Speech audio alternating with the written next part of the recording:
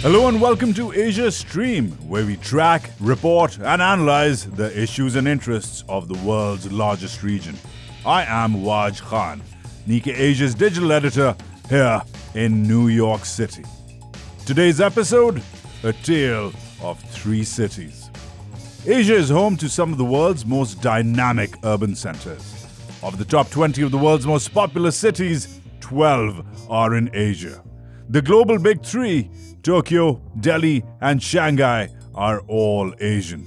Millions, billions live in these urban areas, which are the engines of growth and centers of culture for some of the world's biggest economies and oldest civilizations.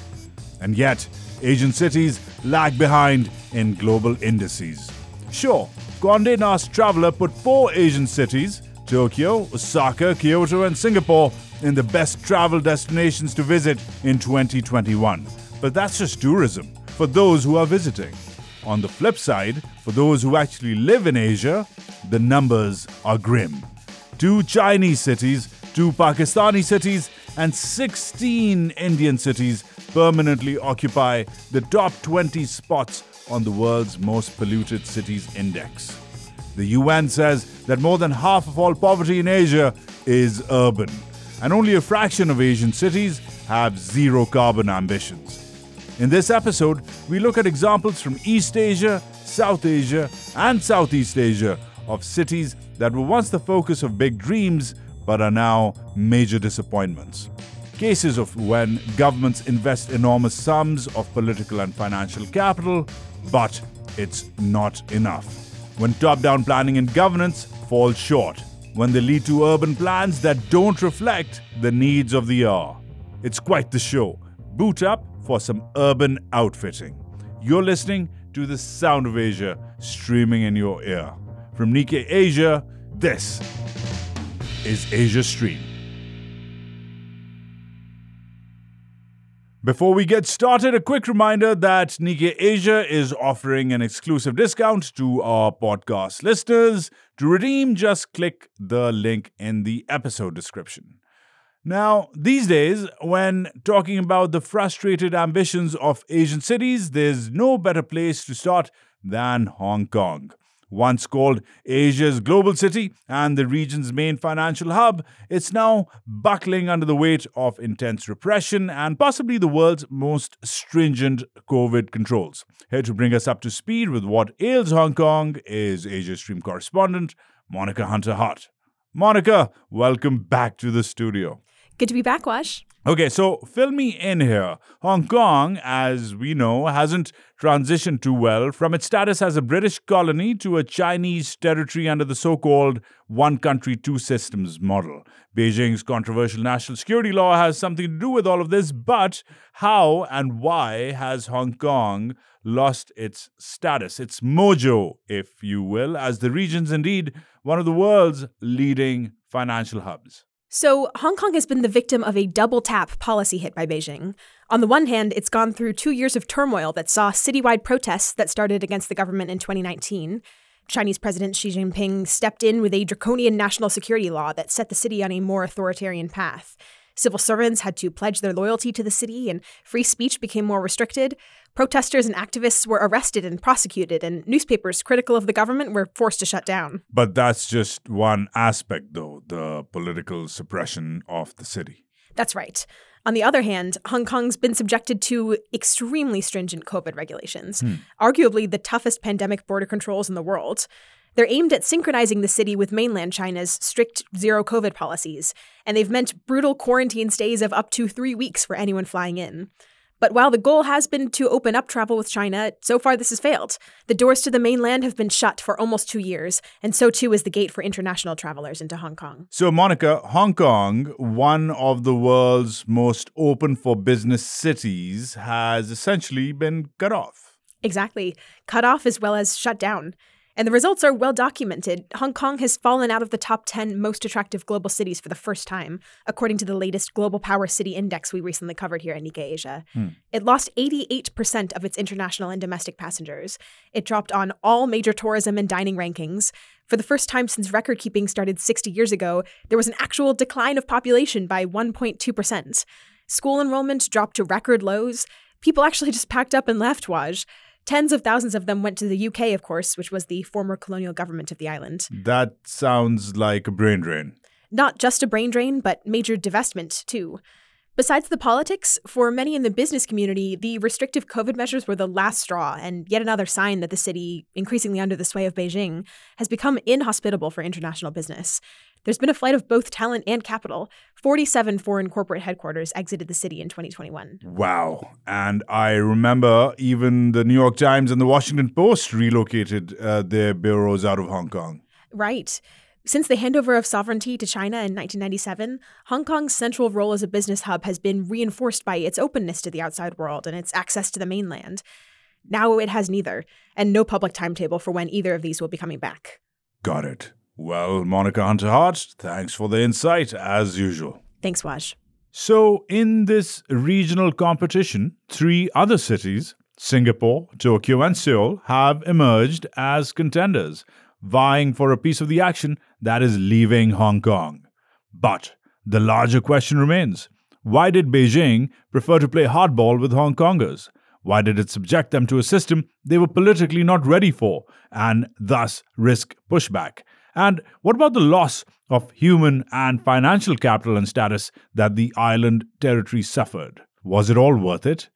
That central control, also known as top-down developmental planning or strong centralized governance or armchair statesmanship from powerful entities, which doesn't quite take into account the sensitivities or even the requirements of those they are governing, continues as a theme for our next Asian city of interest, Gwadar. Port cities have always been a beating heart of the world's economy, the global cultural arts. Today, the speed and scale of expansion is astonishing, a consciously inviting urban environment. Witnessing the emerging city of the 21st century right before our eyes. On the scale of modern futuristic urbanization, this is Gwadar. Now, chances are you've never heard of Gwadar, but it is, or was supposed to be, a very important city in a very important part of the world. But with a population of just over 100,000, situated on the coast of the poverty-stricken region of Balochistan in southwestern Pakistan, Gwadar is no Hong Kong. The city started to make headlines about a decade ago when, under Chinese President Xi Jinping's multi-trillion-dollar Belt and Road Initiative, it was envisioned to become one of Asia's most important ports. According to the planners in Beijing and Islamabad, the key was Gwadar's location.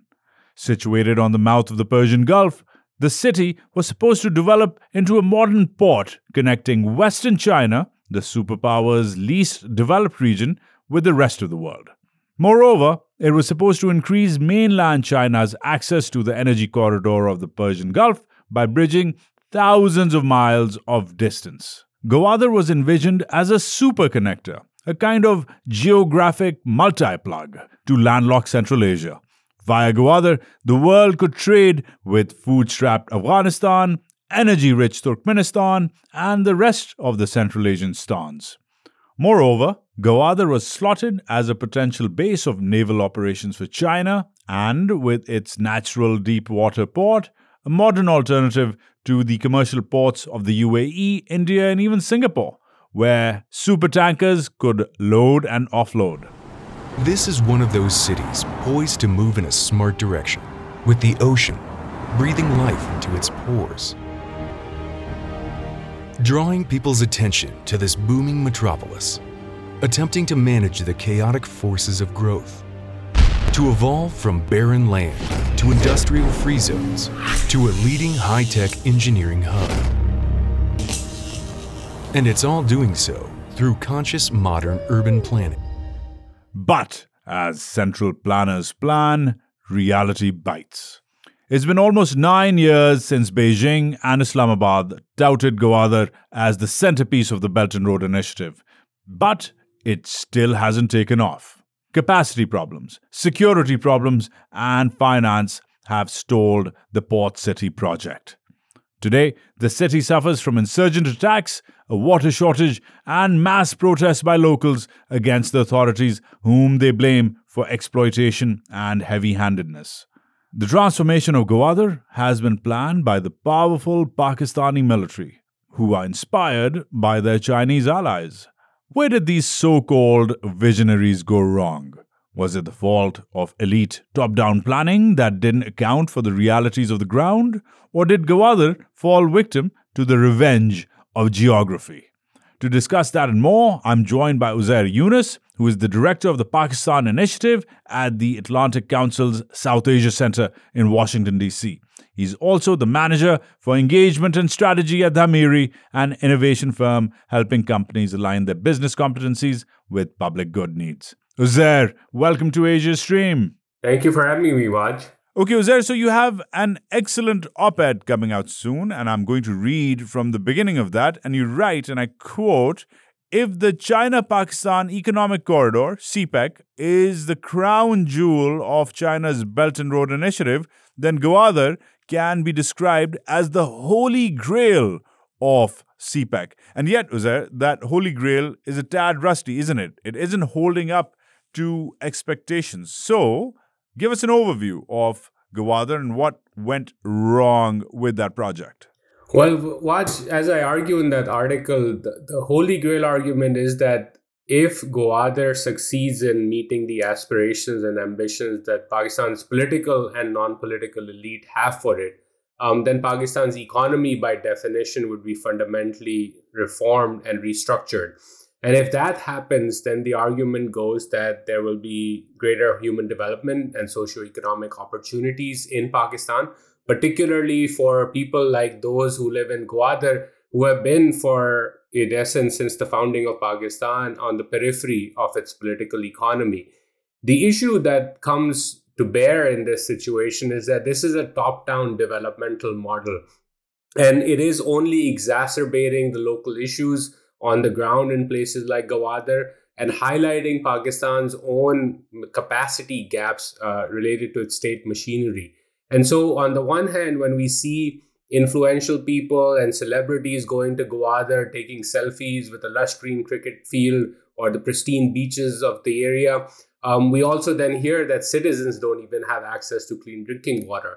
They recently protested for weeks on end related to issues focused on their livelihoods and water access. The issues in Gwadar are reflective of the broader top-down developmental strategy that Pakistan is pursuing and its own limitations. But Uzair, to play the devil's advocate here, isn't most development top-down development? I mean, Pakistan is clearly inspired by its best friend, China, and the Chinese have perfected the art of top-down development. So, if the Chinese can do it, I'm wondering, as a Pakistani planner would, why can't we do it? It also seems to work right next door in India, which has a very strong center. So, top-down development is a thing which is pretty fashionable across Asia. So, why isn't it working in this case? Well, it's fashionable in the sense that when you look at China or even India for that matter, the vision is set by the center, and the center then mobilizes capital and expertise to achieve that vision. But the implementation and the nuance comes from empowered local bodies. We see this in India, where states compete around special economic zones. We saw this in the early days of China's own reforms, where the experimentation happened through local initiatives. Xi Jinping himself has run sort of through the local bodies of the Chinese state machinery on his way to becoming the premier of the country. And so the problem on the Pakistani side is that the vision and the execution both is overly centralized and put in the hand of an ossified and hollowed out bureaucracy that is fundamentally disconnected from the needs of the local population. And so what Pakistan must do is recognize that nuance at the local level is very, very important, and empowered local bodies that implement policies and move forward the vision of the country is the only way to achieve the progress that we're aiming for here. But isn't geography on their side in this case? Because Gwadar was supposed to be perfectly placed, right? It was near the Persian Gulf, on the mouth of the Arabian Sea, and from the mainland perspective, it was in this perfectly poised fulcrum position between China, the Central Asian stans, Afghanistan, Iran, a hop, skip, and jump away from India, a hop, skip, and jump away from the UAE, Qatar, Bahrain, the Saudis. I mean, I remember a Pakistani general telling me during one of my visits to the city that this is like the Plaza Hotel in New York, which is on the corner of Central Park and Fifth Avenue. You can't go wrong with the location, he said. So, Uzair, what went wrong with Gwadar's Fifth Avenue and Central Park location? I think a key thing that's gone wrong, and it's not too late to fix it so far, is that while Pakistan has increasingly talked about Gwadar in the right sort of ways and has the right ambition related to its location, etc., the economic focus has been one that is focused on land access into Central Asia through Afghanistan or into Xinjiang. Now, a couple of things that we must keep in mind is, number one, the tyranny of geography and history goes against that economic argument, because from Central Asia and from the plateaus in the northwest, historically only armies, not wealth, has flowed into the Indian subcontinent across the Khyber Pass. And so you're combating that. And we've seen this, wreak havoc with Pakistan's own geo-economic ambitions, not just recently, but for decades. So, for example, the first MOU with Turkmenistan on an oil and gas pipeline was signed back in 1995. It's been 30 years and that pipeline is still a pipe dream. What Pakistan needs to do is understand that its industry, its capital, its trade is oriented towards the seas. And if you can reorient your geo-economic strategy by focusing on maritime trade and an ocean strategy that links to the Gulf, that links to East Asia, that links to the United States and Europe, the largest markets for Pakistani exports, then really you can meet a lot of potential. And I'll just give you some numbers here. So according to the World Bank, the total export potential, which is the gap in Pakistani exports at this point, is roughly $61 billion. Out of that, 25 billion just comes out of three key markets: 13 billion from China, 6 billion from the United States, and 4 billion from Japan. All three of these markets essentially can be accessed not through land routes, but through the oceans. But you rarely hear Pakistani policymakers talk about a maritime strategy or an oceanic strategy to get and meet this potential. Now compare that figure with the trade potential, according to the same report by the World Bank, on Central Asia, where Uzbekistan and Kazakhstan are combined under $1 billion in potential. So really a lot of energy, a lot of time, a lot of newspaper ink is being used to talk about a geo-economic strategy into Central Asia, where I would argue the risk-reward sort of benefit is towards the oceans, not towards the land routes. Uzair Yunus of the Atlantic Council talking about Gwadar, the intended holy grail of the China-Pakistan economic corridor, and what is going wrong with that vision. Thank you, sir. Thank you. Now, let's move to Southeast Asia to look at one last struggling city, Jakarta, the notoriously polluted, congested, and natural disaster-prone capital of Indonesia. Jakarta's problems are considered to be so insurmountable that the country has actually decided to build a whole new capital. And that means we're looking at yet another enormous government planning project that's supposed to use a city to transform a nation. Will it work in this case? Let's head to Indonesia with Nikkei Asia's Arvida Maulia reporting from Jakarta and Borneo. It would be difficult to say that it's the perfect time for any country to prioritize an unprecedentedly large capital project, and that includes Indonesia. Like everywhere else, it's struggling through a devastating pandemic. Right now, case levels are at an all-time high due to the Omicron variant. The pandemic is also worsening poverty. Over 2 million additional people fell into poverty between the end of 2019 and July of last year. The World Bank even reclassified the country last summer as a lower middle income country after it had briefly been considered upper middle income. Indonesia is also, of course, at the front line of climate change. Its islands are already very vulnerable to natural disasters, which can be expected to become more common as the climate shifts. Indonesia says it's dedicated to climate targets as it sends delegates to the UN Climate Change Conference this weekend. Meanwhile, people on the ground are already facing the grave consequences of extreme weather.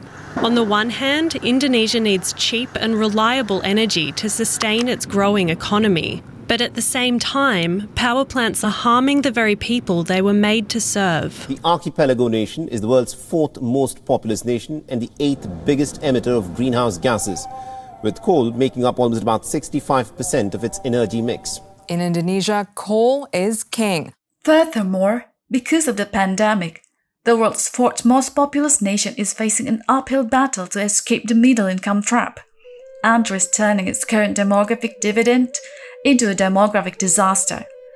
So it's pretty safe to say that this is a country with a lot on its plate. And the government has a very unconventional solution, renewing its plan to move the country's capital from one island to another. From the overcrowded Java, further west, to less developed island of Borneo, closer to the center of the Indonesian archipelago. Not only that, it's building an entirely new city from the ground up for this capital, which the government envisions to be a green and smart global city. It will be called Nusantara. Like all Indonesians, I have a lot of questions about this project. Moving the capital has been suggested before, so will it actually happen this time? What do locals in Borneo think about it? And why is this happening now? So last month, I took a 2-hour flight to Borneo to investigate the matter for myself. The flight time to Balikpapan will be 1 hour and 56 minutes. Thank you and reach present flight. I touched down in Balikpapan, which is a major city on Borneo and a 2-hour drive from the heart of the planned capital location. Both Balikpapan and the new capital location are in coastal regions of the island. But in general, Borneo is famous for its jungles. Most people I spoke to seemed really excited about the capital relocation. They would say to me things like, "Welcome to the new capital. You're from Jakarta, so you're the one from the province now." That became like an old joke after a few days being there. Borneo is the 3rd largest island in the world. Malaysia and Brunei share a piece of it, but the Indonesian part occupies most of it. Borneo is the largest of Indonesia's major islands, but it holds just 6% of the country's population, compared to 70% of Indonesians who live in the island of Java. Borneo contributes 8% of the Indonesian economy. Java contributes 58%. And that's exactly why the government wants to move the capital. It wants to reduce the burdens on Jakarta, which is one of the most traffic-clogged, polluted, and fast-sinking cities in the world. Borneo was chosen because it is relatively safe from the earthquakes and volcanic eruptions that haunt other parts of Indonesia. It also already has 2 established cities that can support the new capital. Then there's the geography of it. Borneo is a more central island than Java in the west. The government wants to fuel new engines of growth for the less developed eastern part of Indonesia. When I arrived on the ground, I found many people who were eager to talk to me about the planned move. That's Risman Abdul, the head of the district that will host much of the new seat of government. He says he was initially skeptical about the capital move, but has recently become very optimistic. In the past few months, he's been busy receiving visits from officials in Jakarta. They came to check progress of the initial construction currently underway for the new capital. He believes that locals will feel tremendously positive economic impacts from the move. Actually, they're already feeling the impact through soaring land prices. In his district, a hectare of land near the main road was selling for just under 100 million rupiah a few years ago. Now, it's selling for at least 2.5 billion rupiah. That's Eko Supriyadi of a local indigenous group called Lembaga Adat Pasir. He said they're worried about the capital relocation because the law doesn't do much to protect indigenous rights. The Pasar people have been marginalized for a long time, he says. They've been on the wrong side of land disputes with the coal miners and plantation companies who control large swaths of land in the region. He thinks this problem could get even worse with the new capital development. And he's also worried that newcomers flowing in from more developed regions will cause the Pasar youth, who aren't as well educated, to fall further behind. So clearly, not everyone is behind this relocation project, and President Jokowi is facing huge challenges in executing it. Most Indonesians are still opposed to it, according to a December survey, although that likely reflects the majority of the population who are on Java. A survey back in 2019 suggested that people on Borneo favor the move more. And due to the pandemic, the government has not been able to resurface international investors' interest in the project. Another concern is corruption, which has been blamed for some major projects in Indonesia being abandoned in the past. So again, with so much opposition, as well as so many other things to worry about, why is relocating the capital a priority now? Well, much of it comes back to noisy, overcrowded Jakarta. Some analysts say that relocating the capital from Jakarta is actually not even an option, but a requirement, and that it's long overdue. Jakarta is literally sinking into waters, and so are Indonesia's ambitions of becoming a great economic and military power. Due to sea level rise and excessive drilling of groundwater, it's sinking about 25 centimeters a year. It is also routinely ranked among the most polluted cities in the world. The city has been experiencing a substantial ecological breakdown, accompanied by intensely gridlocked traffic and congestion. Nearly 4.5 million cars and more than 13 million motorcycles are used on the city's streets. It is not just about Jakarta's traffic or flood problems, but also the need to spur developments away from the oversaturated island of Java. Then there's the politics of the issue. President Jokowi's term will end in 2024. His successor might not make the capital move a priority, so he's eager to make it happen now. Jokowi wants this to be part of his legacy. But several previous presidents, including Indonesia's founding father, have attempted to move the capital without success. Construction has begun, but we're still in the earliest stages of the project. It remains to be seen whether Jokowi will be the one president to actually make the relocation happen. For Asia Stream, this is Arida Maulia of Nikkei Asia, reporting from Indonesia. Now, one quick news update before we let you go. A trial from one of the world's great financial heists just kicked off here in New York City, where an ex-Goldman Sachs banker is in court for his role in the massive 1MDB scandal that has rocked Malaysia for the last few years and put a prime minister behind bars. Here in the studio is Jack Stone-Truitt, who has been at the courthouse covering the trial for Nikkei Asia. Jack, thank you for being here. Thank you for having me. Okay, so firstly, could you give us a very quick overview of this whole scandal? So in 2009, the government of Malaysia created a sovereign wealth fund, which is basically a state-owned investment fund, to spur economic development for the country. The fund, called One Malaysia Development Berhad, or 1MDB for short, was in part masterminded by a wealthy Malaysian businessman named Joe Low. Low used his wide range of connections from around the world to raise capital and get the fund going, and used those same connections to siphon money from the fund itself for his own benefit. That's a low blow then. So how much money are we talking about? Authorities say roughly $4.5 billion.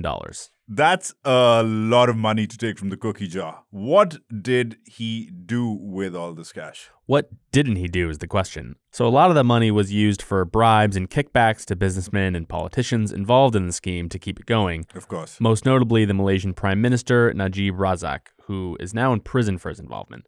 But Low would throw parties costing millions of dollars and hang out with celebrities like Leonardo DiCaprio and Kim Kardashian while jetting around the world. It's actually been speculated that Low might have had access to more liquid cash than anyone on Earth. Amazing. But Low is not the one on trial here. Well, technically he is, but at the moment he's still an international fugitive believed to be hiding somewhere in China, possibly Macau. But his co-defendant is a Malaysian gentleman named Roger Ng, an ex-Goldman Sachs employee who the government alleges received $35 million in stolen money from the fund.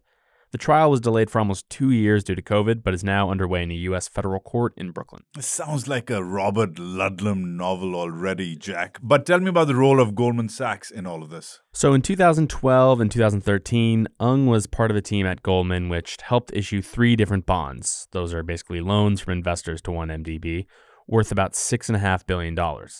This netted Goldman more than $600 million, and Ng and his team huge bonuses. Mr. Ng's been charged with bribing officials, circumventing internal controls at Goldman to hide what was going on, and with laundering the money itself. Right, and the trial has kicked off this week in New York. So what's the latest from the courtroom? So each side had their opening arguments, of course. The defense is arguing that Ng is, quote, 100% innocent, and that his name is nowhere to be found on any incriminating emails or evidence, and that the key witness of the prosecution, his former boss named Tim Leissner, who has already pled guilty to similar charges, is basically throwing Ng under the bus for a lighter sentence. Right, but what about Goldman Sachs? Now, this is one of the world's major investment banks helping facilitate, whether they knew it or not, this massive scheme. Are they facing any type of punishment? Well, the 2 Goldman employees, Ng and Leissner, are being charged in part with deliberately circumventing rules at the bank, and Goldman says they were deceived by officials at 1MDB. But the company has made settlements in the U.S. and Malaysia of almost $8 billion for their involvement.